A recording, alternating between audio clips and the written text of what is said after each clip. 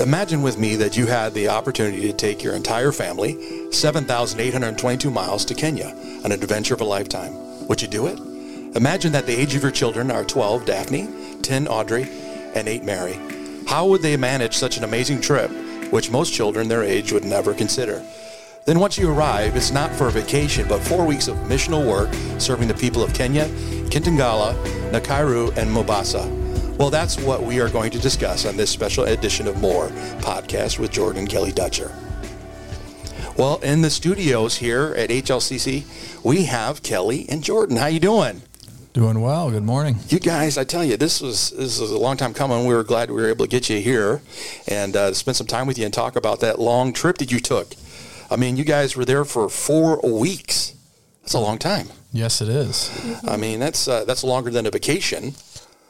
It is indeed longer than a vacation. Thank you for having us here, Pastor Alex. I mean, so tell me a little bit about the place that you went to. I mean, you took your family, like I just said, 7,822 miles to a location that is not Disney World, but it is a place where, you know, you are going to be doing some amazing things for the kingdom. So describe a little bit about it for me. Kind of bring us into your world there for the last 4 weeks. Absolutely. So the story actually starts at Disney. We got the opportunity to go to Disney in 2018. And on our last day of the trip, we were kind of talking about, okay, is this something that we would want to do again? Something that we would want to come back to? And Jordan really felt like Disney was great, but there's some other opportunities out there that would be really cool too. So what did you say, Jordan? Yeah, I looked at our oldest daughter, Daphne, as we walked off her ride and said, this is pretty cool and all, but wouldn't it be cool if we were going to spend this kind of money again, if we had some sort of feeling like we did something beyond ourselves, beyond just an experience. So, and she kind of looked at me puzzled, and I said, what do you think about going to see Aunt Moby and Uncle Mark next time in Africa? She just lit up and went running to Kelly and said, hey, Mom, I know where we're going. Kelly was like, oh, well, thanks for discussing it with me first, Jordan. Yeah, right. Hey, all right, we're going to do this. Yeah. That's right. Yeah, it's quite a big decision to make that, to go and do that. I mean, I think the longest missions trip my family took was a week, and we went to Kentucky, you know, with the World Servants. But 4 weeks out in the middle of Africa, I mean, that's some people's dreams and other people's nightmares when they talk about, you know, God send me somewhere, and they're like, please don't send me to Africa, and you guys are like, let's do it, you know. Right. So how was the area? I mean, I imagine that it was warm and hot and maybe a little humid. I don't know. How was it? Yeah, so Kenya is kind of an interesting country. It's a tale of really 3 parts. You've got more desert terrain in the northeast, and as you get to the east of the country in general, it gets a little bit drier. Near Mombasa, I would describe it much like Houston, Galveston area, just blazing hot and muggy, but not a whole lot of vegetation despite all of that. But where we spent most of our time was actually the Nairobi area, kind of central Kenya. And Nairobi is about a mile above sea level, so while we're at the equator and it's warm, it's not hot because of the elevation. It was probably, I would say, 75 to 85 degrees most days. Mm-hmm. Pretty dusty because their wet season wasn't very wet previously, and we were at the end of the dry season. So we had some cool mornings and some cool evenings, so that definitely helped even when there were days that were really hot. It was enjoyable.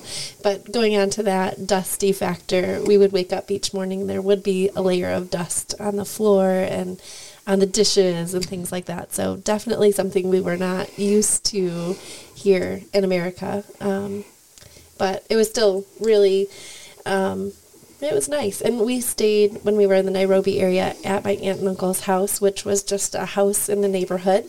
One of the differences between Harbor Springs and Kitengela is that they had a gated community that they were in, and all houses were in a gated community that were actual houses, and then they also had their own fence with then barbed wire on the top and shattered glass just for security purposes. Wow. Yeah.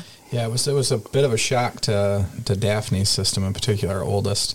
We got there that first night, and you get to an airport in any big city, and there's people looking to make a buck off you, trying to carry your luggage or whatever, which is all unique to a kid from northern Michigan. Yeah, right. Everybody trying to grab it or stuff all the time. But yeah, so she you know, we drive through pretty rough neighborhoods to get to their house, and we get to their neighborhood, and it's like the road is just, it's not a road. No, I mean, it's just, yeah, there's rocks everywhere. It's crazy. You're kind of bebopping around up and down that road trying to get to where you're going, and then you get to a gate with a guard, and it's just totally different than pulling into State Road in Harbor Springs, Michigan. Yeah, bad, yeah. So she wakes up the next morning, she looks at Kelly, and she's like, "Mom, why did you guys do this to us? What are you thinking?" And I said, "Well, I guess you're the one going to town with me today, because you're the one that needs it the most." She was just paralyzed in fear. Mm-hmm. But it was awesome. Once we got her out, I took her to the bank, to the grocery grocery store, hardware, and she got talking to Kenyan people. It was like, oh, wow, they smile, and they're friendly, and they're just like the rest of us. Yeah. Like it was this aha moment for her that, you know, while everything looks different than anything she's ever known. Right. It's urban, it's dirty, it's loud, it's crazy. There's people everywhere. It's not quiet. It's not woods. It's not neat and tidy, you know, but the people are still just warm and kind. And I think that really was an aha moment for her. And she was really good the rest of the trip after that. Mm-hmm. She tends to be our one that will cling to your side when she gets nervous. And that was the only day. I don't think day she clinged again after that first day, which was really cool to see God kind of overwhelm her with peace. Well, you know, and that's one thing that as a parent, I think you'd be nervous about, you know, taking your child to something like that and wondering how they would interact with that environment. You know, I mean, it is quite a change, you know, if they've been in an environment where it seems sort of protected and you haven't had to deal with all that stuff. And then all of a sudden you see, you probably saw children running around the streets and doing all kinds of things. And I mean, that'd be different. You know, this is their life. You know, they have a totally different way of looking at life.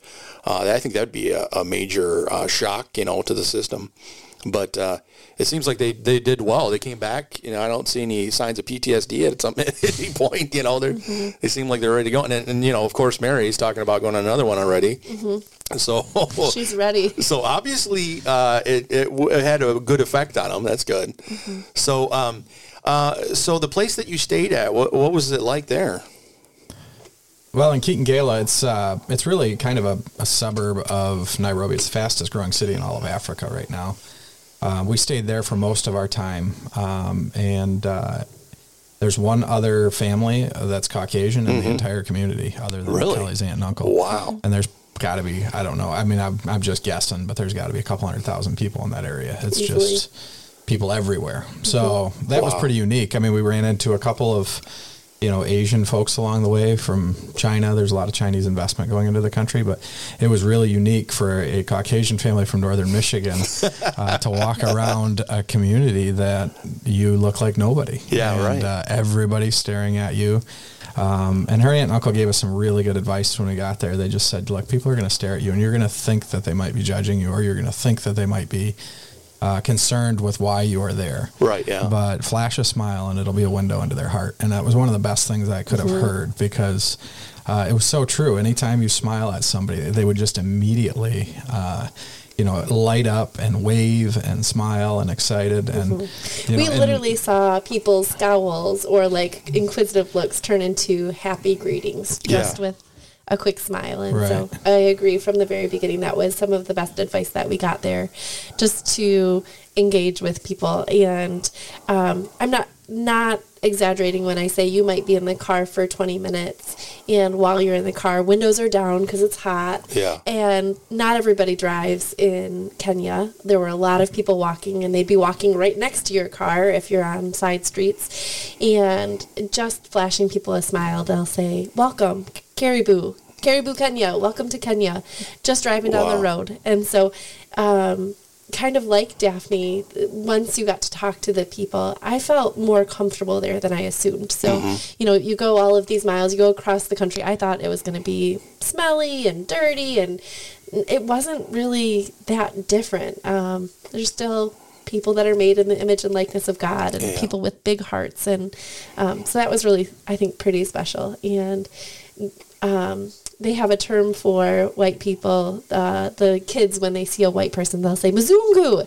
And so as we were driving with windows down, no matter where we were, you would literally hear little kids like snickering at each other, Mazungu, Mazungu. Just a constant buzz of Mazungu everywhere you went. Is that a nice thing, or out of a child's mouth, it's just excitement that that's somebody I've never seen. Out of a teenager or an adult, it could be derogatory at times, but for the most part, in fact, that's actually one of the cool stories. Our second day, I guess, in country, I went with Kelly's uncle to the slum up in Nairobi that they used to work in. They started a primary school in there. I guess a preschool is what you'd call it, in daycare. But I went up there to work with him on some fold-down tables for a soccer ministry.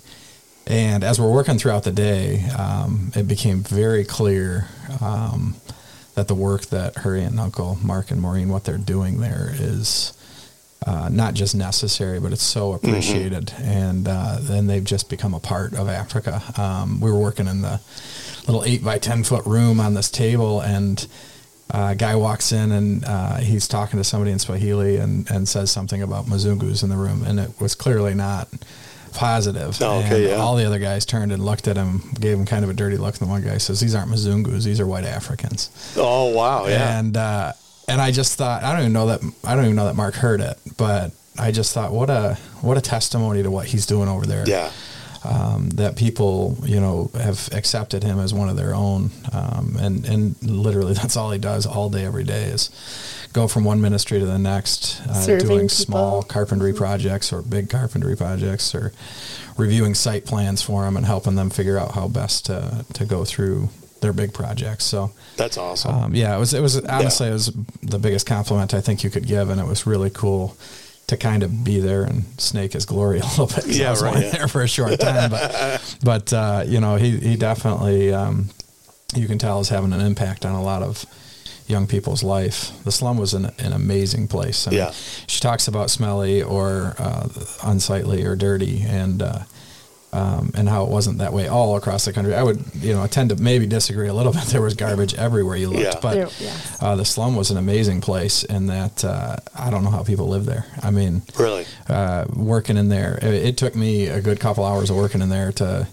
actually take my mask off. I know it's nobody in the slums wears a mask, and yet throughout much of Kenya, you're kind of expected to. In fact, if you're out walking without one in public in the slum, you might want to slip one on if the cops come along. But, it took me a while to take it off, not because I was concerned at all about the mask. It was 100% to do with just the smell. It took me a long time to get used to. I mean, it's just open sewage running everywhere. And, wow, yeah. The river, there's literally animals walking across the garbage across the river. I mean, it's just, and kids scooping water out for their mom's soup pot. It's just it's a crazy, crazy place. But, the joy that those kids had and the joy that the people had in the slum was really cool. In fact, we had a chance, I don't know, a week and a half later to take the girls into the slum, and I had that conversation with them before we went in. I said, look, you're going to smell things you have never smelled, and you're going to see stuff that you didn't think possible, but you can't react. I mean, this is their daily life. This is every day to these kids and these people, and you have to kind of act like it's yours for a couple hours here while we're in there, Yeah, you're not allowed to plug your nose. Right. You're not allowed to say ew. You can't gawk. You can't, and it was amazing. We get 200 meters in, and Meredith, our youngest, who's 8, bless her soul, but she's walking along, and all of a sudden we came to probably 15-meter wide swath of sewage crossing the road. Oh, no. And she just looked down and froze, like, I'm going to walk through this. Yeah. If this is really going to happen, I don't think I can do this, Yeah. And praise God, Soccer John was standing next to her, who's the guy that runs the soccer ministry. He was a great guy, but he just threw her up over his shoulder and trudged on through, and we all followed behind. But he got heckled pretty good by everybody sitting around the streets for picking her up, asking if he'd carry them through it. And, yeah, right. But, the little girl that watched us, or that followed us all the way through the slum, I don't even remember her name. She was just a little bitty thing. And a doll, but she's got broken flip-flops, and she's just walking through it like it's every day, just because it is every day. It is every day, yeah. Like it was nothing though, just sewage all over her feet by the time we get to the other side of it, and just kept trudging along. Is there a lot of disease in that area? There's not a lot of aged people, so I would assume so. I didn't ask that question, but you didn't see much gray hair in the slum. Really? No, not much at all. I mean, in fact, the one mother of a young boy we met, I would have guessed she was in her 50s, and I'm guessing she was in her late 20s, early 30s based on what we were told. So life expectancy is pretty... I think it's pretty low. Pretty low there, yeah. Yeah, I really do. I can't guarantee that, but from what I could see outside looking in, there were not a lot of older people. Wow. And so we were in a slum called South B, but it's not even the biggest slum in Nairobi. The biggest it's about slum, 10% the size of the biggest slum, maybe even smaller. Right. Yeah. The biggest slum was the Kibera slum, and it's the second largest slum in the world, the largest one being in South Africa. And to drive by the size of the slums, it's almost unfathomable. But one of the drivers that we had, his sister actually lived in the slum, and so he was able to talk with us a little bit about what it was like to live there and go visit her and things like that. But it can still be a beautiful way of life, and it allows them to have work and provide for their families and feed their families, and there's a community within, and there's a lot of beauty in that too. Yeah, I would imagine they probably, they don't think of it, take a second thought, make life wherever it is. I can imagine that, that's just amazing. And, it's interesting, George, our driver that she's talking about, he really spoke about the slum from a perspective of, for his sister, it was the best possible situation. And it's amazing to think that somebody's going to go in and live in an 8 by 10 foot room with their 5-6 family members. Yeah. And that's their best alternative really? To anything else. A lot of those folks that live in the slum are people that grew up in rural Kenya, and they came to the city looking for the opportunity to make a living, and end up in that slum because they saw their farmers, shamba as they call it, out in the country thinking they're going to chase the better life, and they get to the slum, and that's where they end up settling in, and it's hard to get out. The average person's making somewhere from between 400 and 750 shillings a day, which is $4 to $7.50. It's just American dollars. $4 to $7.50. Yeah, so per day, and they don't work every day. They don't work 5 days a week. A lot of them. A lot of folks. Not because they don't want to, but because the employment isn't available. And 3 weeks later, they find another job for a few days. And wow. Yeah, so it's, the folks with the most stable income are folks that either work for the government or NGOs or Christian organizations or, missionary groups that come in and hire people to be a full-time cook or full-time maintenance guy or whatever that might be. So those are really the most consistent jobs you'll find there. Construction workers too, but... Wow, that's amazing. So you guys went down there for a specific purpose. I know you didn't go down there sightseeing. So what was the specific mission that you guys went down there with?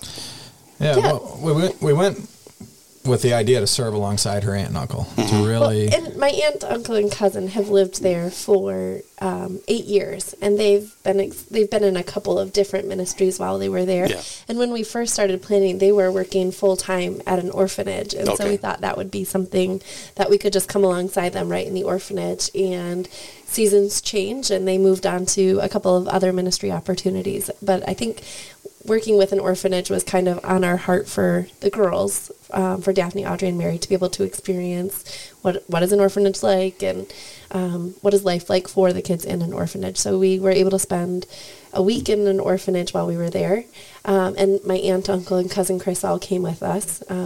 And then we spent a week in Mombasa region. And when we were in Mombasa, we were really just practicing the ministry of presence alongside a church that Harbor Lake Community Chapel funded the building for. And so we didn't actually build the church ourselves. We collectively as a church helped finance that church. But while we were there, we met with the pastor. We encouraged the pastor.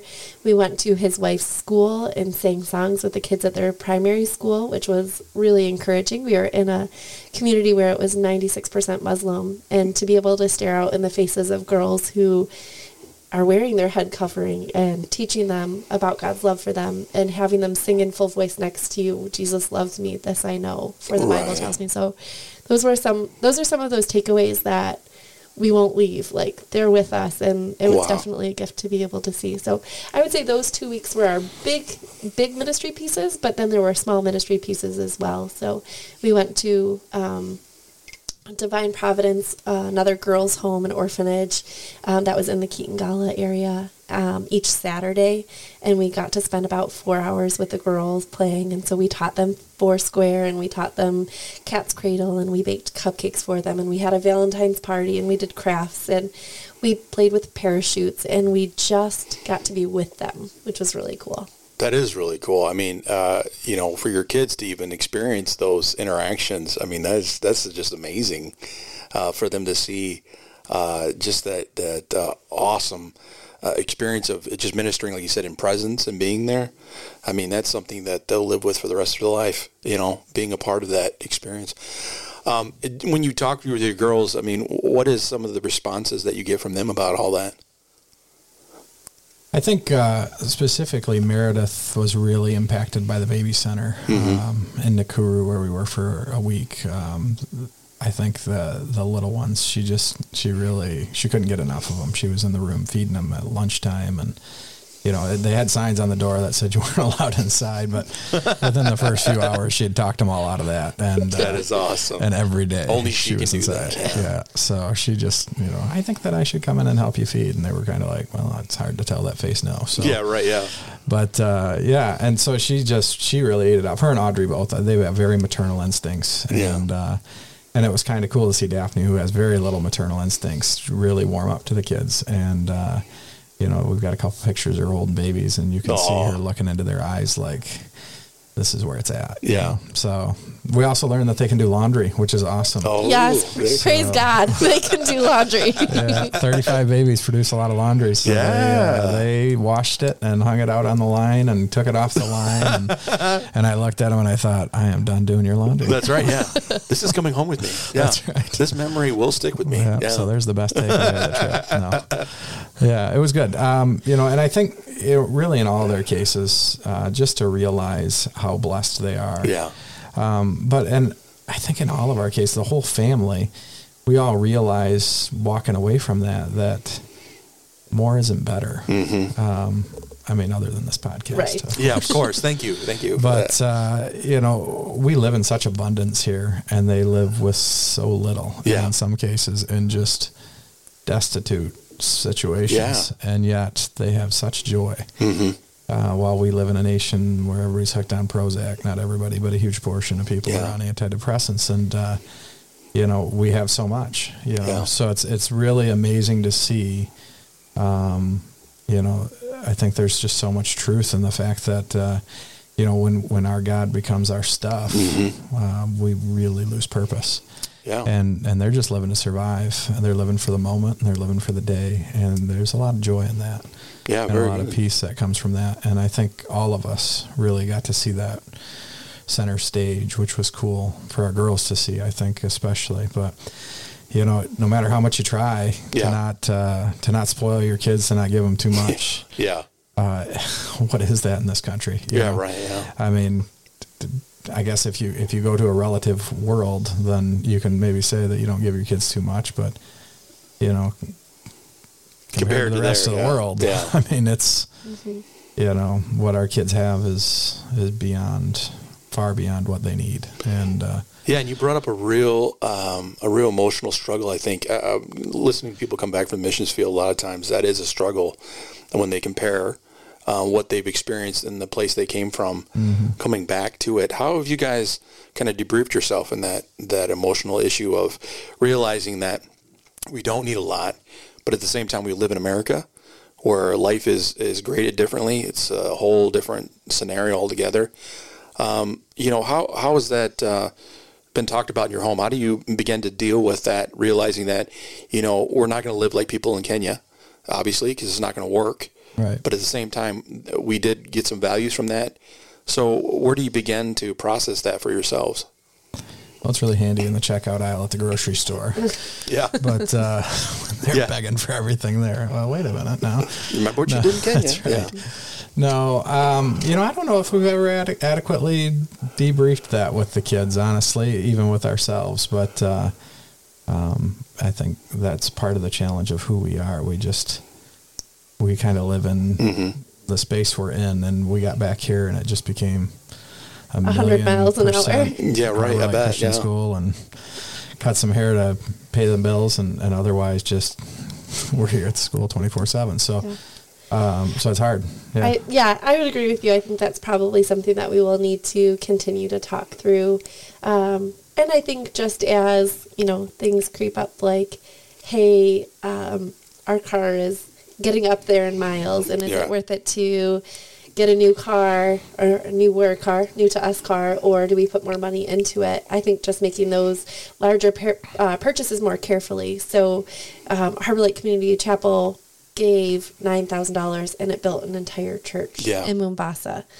$9,000 is not going to get you a very nice car, but if you can make those savings or make things stretch a little bit further, I think that so that we have the ability to give and to pour in, I think those types of decisions will make a bigger impact. And a conversation I just had with somebody this morning is, would I rather have a nice couch or those experiences through travel? And I think I'll take those experiences through travel. My couch is fine. It can sit. Right. But nobody's going to, I'm not going to take that to the grave with me, or I'm not going to take that beyond. It doesn't have that eternal impact. So I think I would we should have had this conversation a year ago when she got a new couch.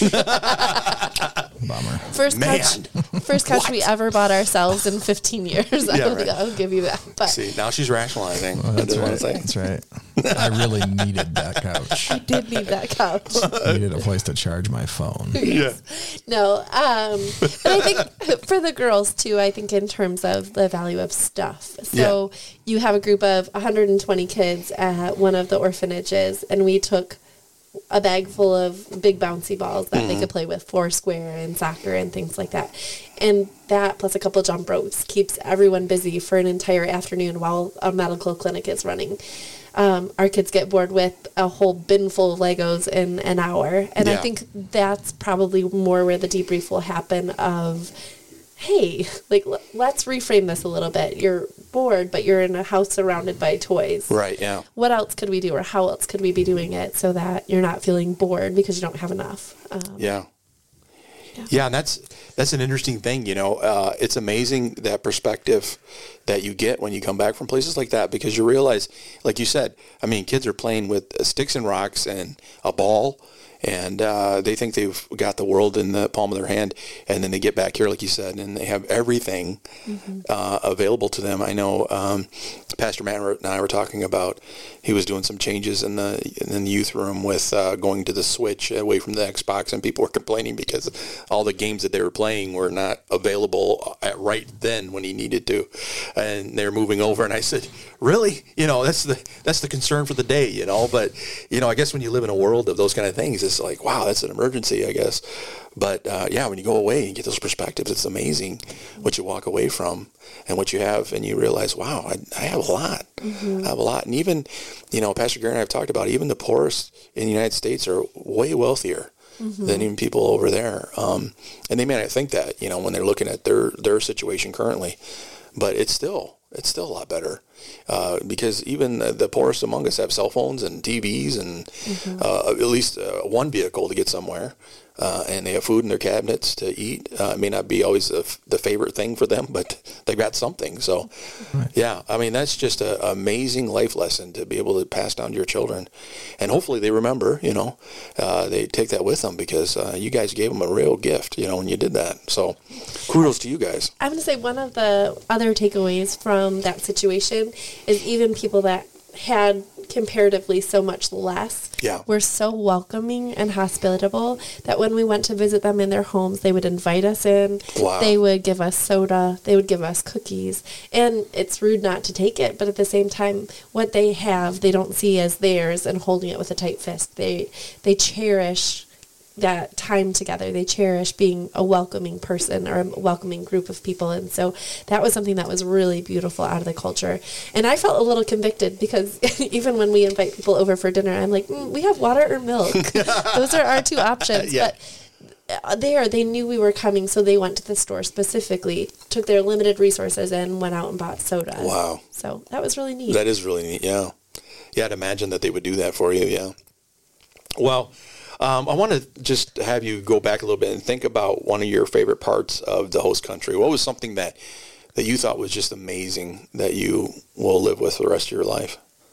Sure. Outside of the natural beauty, and there is a lot of that to look at there, it's the people. I mean, it's the smiles. Mm-hmm. It's just the joy and the warmth. Nairobi area in general, central Kenya and western Kenya, is largely a Christian nation, which was really cool to see. And you can see that. I mean, you can see that Christian influence on the culture and the society. But just African culture in general it is so community driven because it's been built on survival for so long that it's not about getting more for yourself or having more to save up, or, honestly, it's not even about taking care of that car so it lasts you longer. It's about taking care of as many people with that car as much as you can, and cram as many people into it to get as many people a ride as you can, and get them to work as quick as you can. And you might scratch it up and beat it up, but it's all about the people in the car. It's not about the car. And I think that's one of the cool things about Africa in general, is because it's a nation or a continent of people really that have been built on survival. It's all about the people around you. I mean, it's just all about serving one another. If you've got an extra anything, it's yours to use if you need it. So wow, that's a neat thing to see. Yeah, and I not to be the student that steals an answer from somebody else, but I have to agree. It's really the people that made up that experience, and I think that was my favorite part. And it really didn't matter who it was. So we had experiences with 3 different people that drove us, because driving would not be our favorite thing there. It was a little scary and life-threatening at times. Yeah. But Evans and George and even our safari driver, Sammy, were just incredible individuals. And they love well, and they converse well, and they make you just feel so welcome. And Jordan said warmth, and that was the exact word I was thinking. They are so warm and welcoming. And Fina, who is friends with my aunt and uncle, a Kenyan woman, she just loved well. She loved not just Jordan and I, but she loved our girls well, and she was interested in them and asked them questions. And Betty and Brian, who directed the baby center, they loved well. They welcomed us in. They made us feel like a part of that ministry. And so Pastor Simon in Mombasa and his wife, everyone just made us feel very welcome there. And so the people, I think, would be the part that we miss. And then, the other one part is we're leaving Michigan in the middle of winter. Yeah, right. And the weather was nice. The fruit was amazing. My aunt and uncle had 4 mango trees in their yard. Oh, wow, so being able to, go pick a mango and eat it, that was, the icing on the cake. It was just a little extra sweet. And just bananas and all of the fruit was really a special blessing as well. Well, we're going to take an identity break here real quick, and we'll come back with Jordan and Kelly.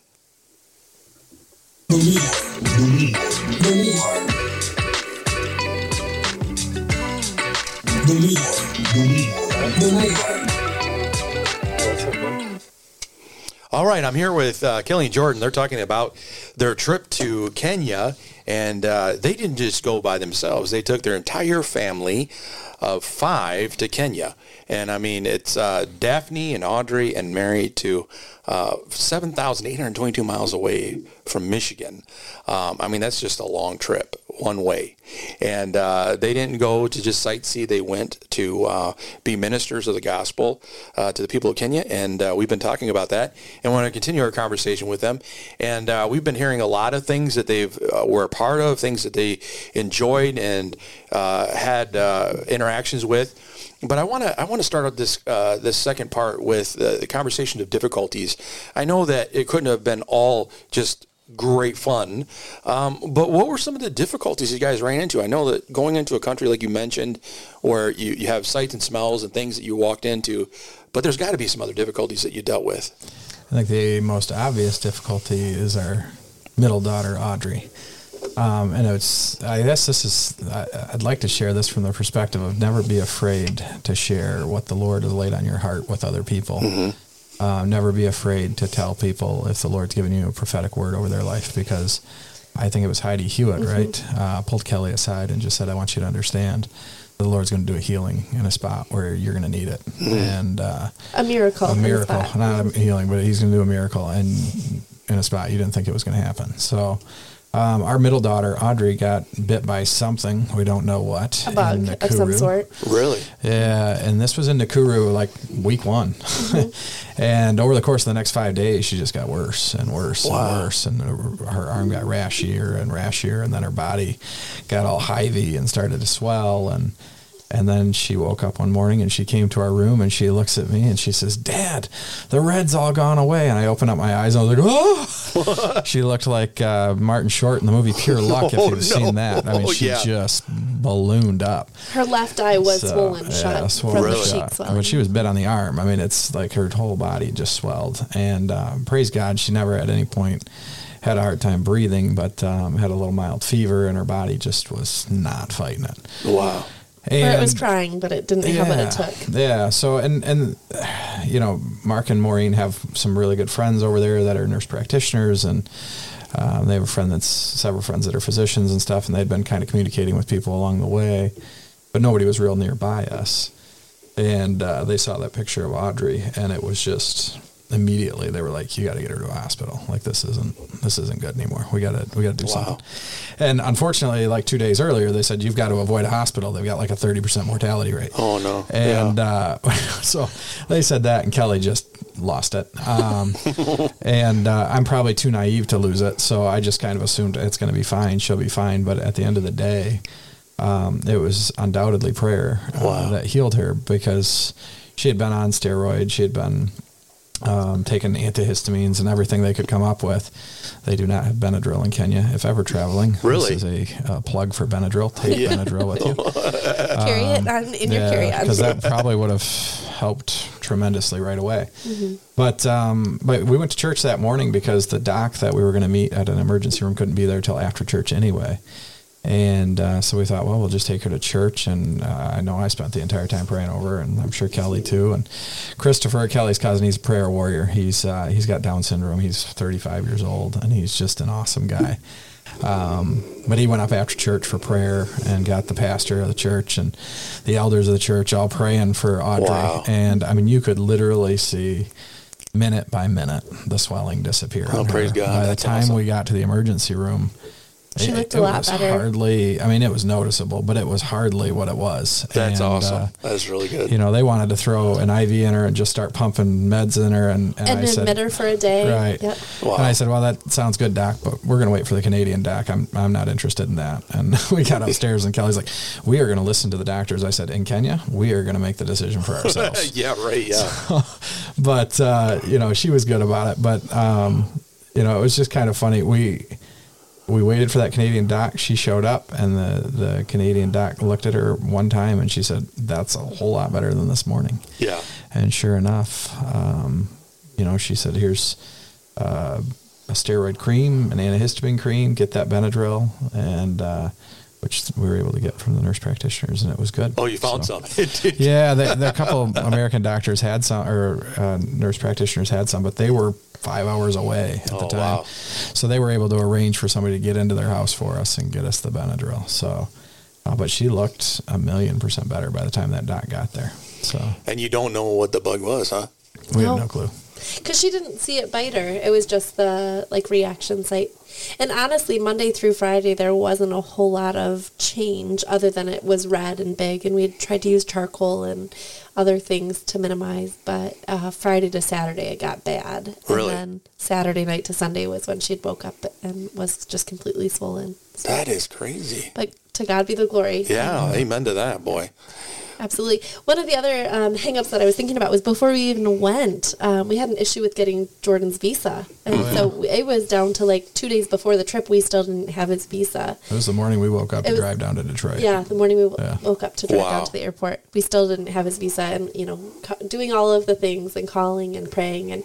But we also just had the peace of the Lord. He would not orchestrate this entire trip and lay everything out the way that he did to make us not go. Right. And so we didn't have a doubt whether or not we'd be going. It was just kind of well, maybe we're going to have to go a little late because it's delayed. But it worked out and came in on time. And again, at the 9th or 11th hour, it came through, and we were good. Here we go. Was it the 9th or 11th or? It was the 11th hour. 11th hour. Okay. 11th hour it came through. One of the other connections I saw, one of the other struggles, when we were in Mombasa, it was ridiculously warm. Yeah. And for whatever reason, the construction of the building that we were sleeping in did not allow for adequate airflow. So it was really hot at night. And so we didn't sleep super well. In fact, one of the girls even got up in the night and got sick from just the heat. Wow. And so that was tough. But the girls, Daphne originally had decided that she wanted to be baptized while we were in Mombasa at the Indian Ocean, which was really cool. And then as we prepared and studied and did all of the things, we did it as a family, the other girls also felt like they were being called to also be baptized. And so that was really cool. But the day before they got baptized, Meredith got stung by a jellyfish in the Indian Ocean. Oh, no. Yeah, and it wasn't until, honestly, just recently that I was sharing the story with somebody, and I was like, I just put that together. I'm pretty sure the devil didn't want us to have them baptized right there. Right, and then he wanted us to be afraid of that ocean, and, so she's okay. She just had a little mark on her for 2 weeks. It was a blue bottle jellyfish, I think we searched up and found out, but that was just one of those little struggles. So the first couple of days we played pretty freely in the Indian Ocean, but after she got stung, we were a little bit more careful. Yeah, right, yeah. You don't even think about that stuff when you're over there. I wouldn't. I'd be like, yeah, let's get in the ocean, you know. Yeah. And it was too shallow for sharks, so I thought that was a good thing. But. Yeah, right, yeah. I mean, you don't think about that stuff, but you do now. Yes. You know, when you go out there, you will be looking for. I mean, they're kind of translucent a little bit, right? You don't really see them until they like sneak up on you. Yeah, Daphne actually tried to pop it. She thought it was a bubble. Really? Yeah, at first. Oh my gosh! It kind of nailed her hand a little bit, but didn't really get her well. She just felt like a buzz, like, whoa, what was that? Yeah. And then, moments later, Meredith had it. I think Kelly actually had to pull the stinger out of her or whatever. Good grief. Mm-hmm. So, yeah. Well, you learn something new every day, right? Absolutely. You know, you guys are tested and ready to go for the next one, right? Mm-hmm. You know where you're going. So you guys had difficulties, obviously, and it seems like the Lord's been really working through all that. But, what was something you really liked the most about it? I mean, something that you walk away with and said, you know what, that was probably the best thing that ever happened with us. What would be that for you? Well, that's a really good question.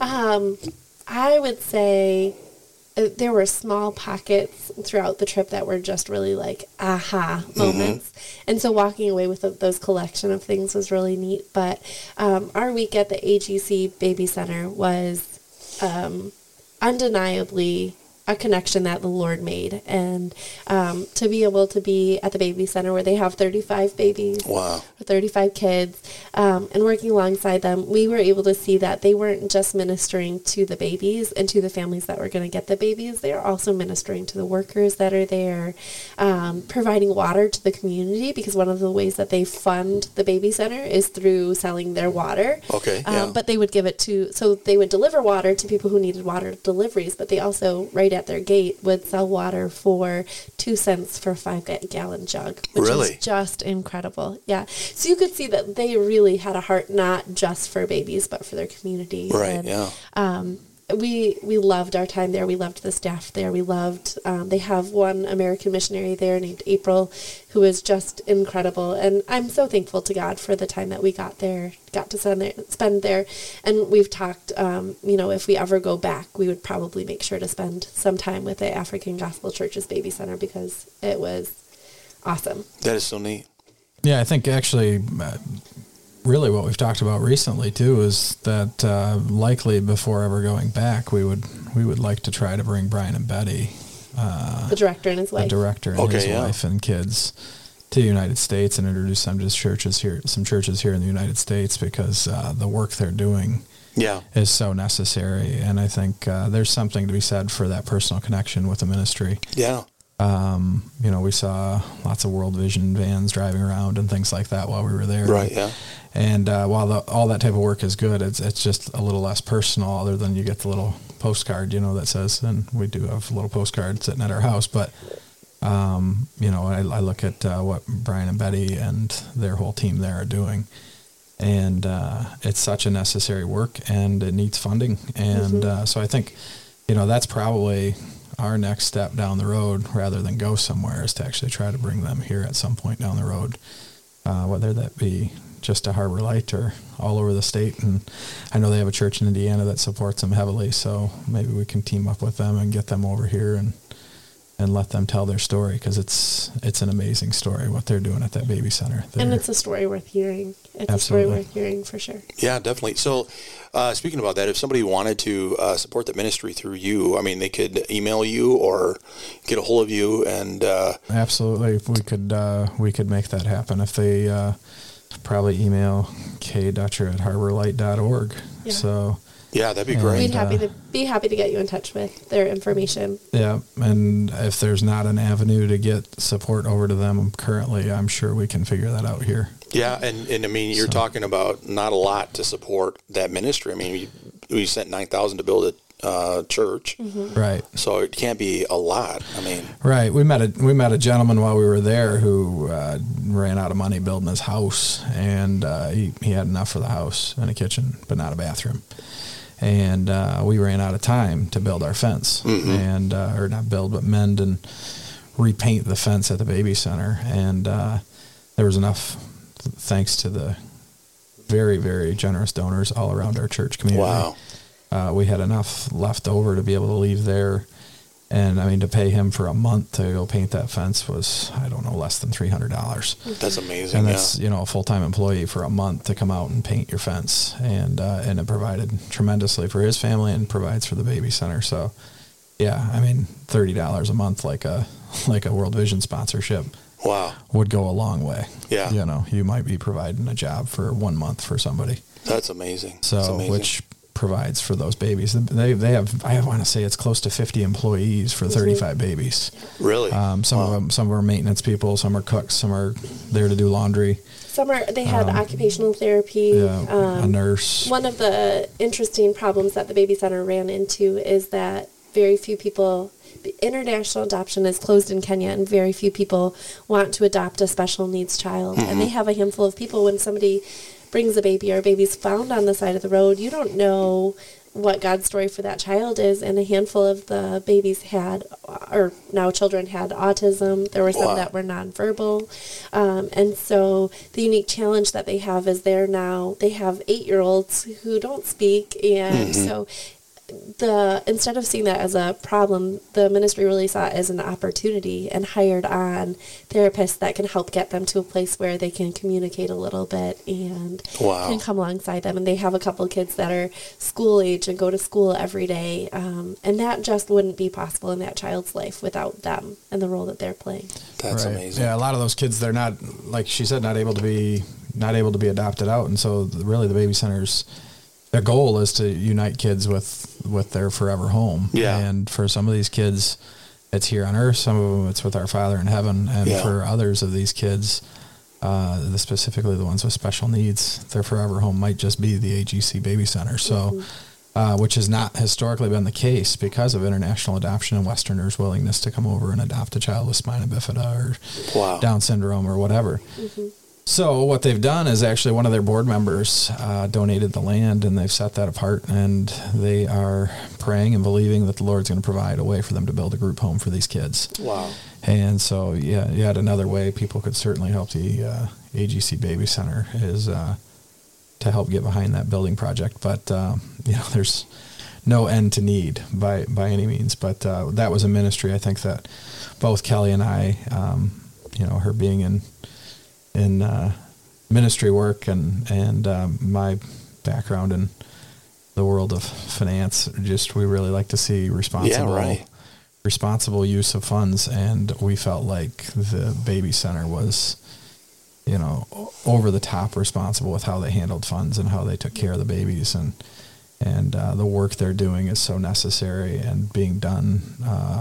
They're just great stewards. And it's being done unto the Lord to bring glory to Him. Much like staff here at Heart Light Christian School, they meet weekly for staff devotions, and they encourage each other with Scripture, and they sing together, and they worship together, and there's just a lot of beauty in that. Yeah, there is, yeah. Well, we're getting to the end of our podcast today. Do you guys have anything that you want to say before we wrap it up? The only encouragement I would give is if you have an opportunity, I would encourage you to go, go, go. And so I'm married to somebody who has that mindset of think big. And honestly, we didn't start by saying, hey, let's do a month in Africa. We started by saying, hey, let's go to Africa. And then God kind of laid that foundation of, well, if we're going to go and this is how much tickets cost, then we might as well go for a longer time. And originally I was only supposed to go for 2 weeks because we're in the middle of a school year.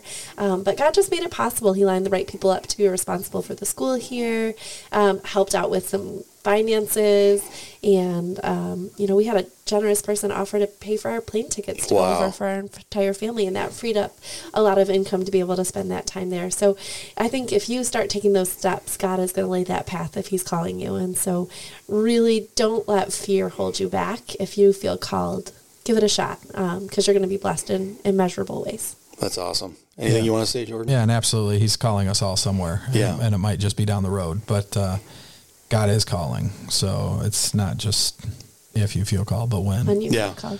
So, I think probably just a huge thank you to Harbor Light Chapel. Yeah. And everybody that sits out in those seats on Sundays. This has felt like a home for us for 15 years now. Mm-hmm. And it is a home to us, but what makes it a home isn't a building. It isn't lights. Mm-hmm. It's not music and great preaching, although all that stuff exists. It's the people. Yeah. And the people came around us in a huge way. Yeah. And made a really special experience for our family. Mm-hmm. And hopefully it makes us a better community member within this church as we go. Very good. Well, thank you so much for your time. I appreciate you being here. And, this has been a special edition of More Podcast. We hope to bring you more, but we want to thank Jordan and Kelly and their family for sharing their time with us, and we'll see you again.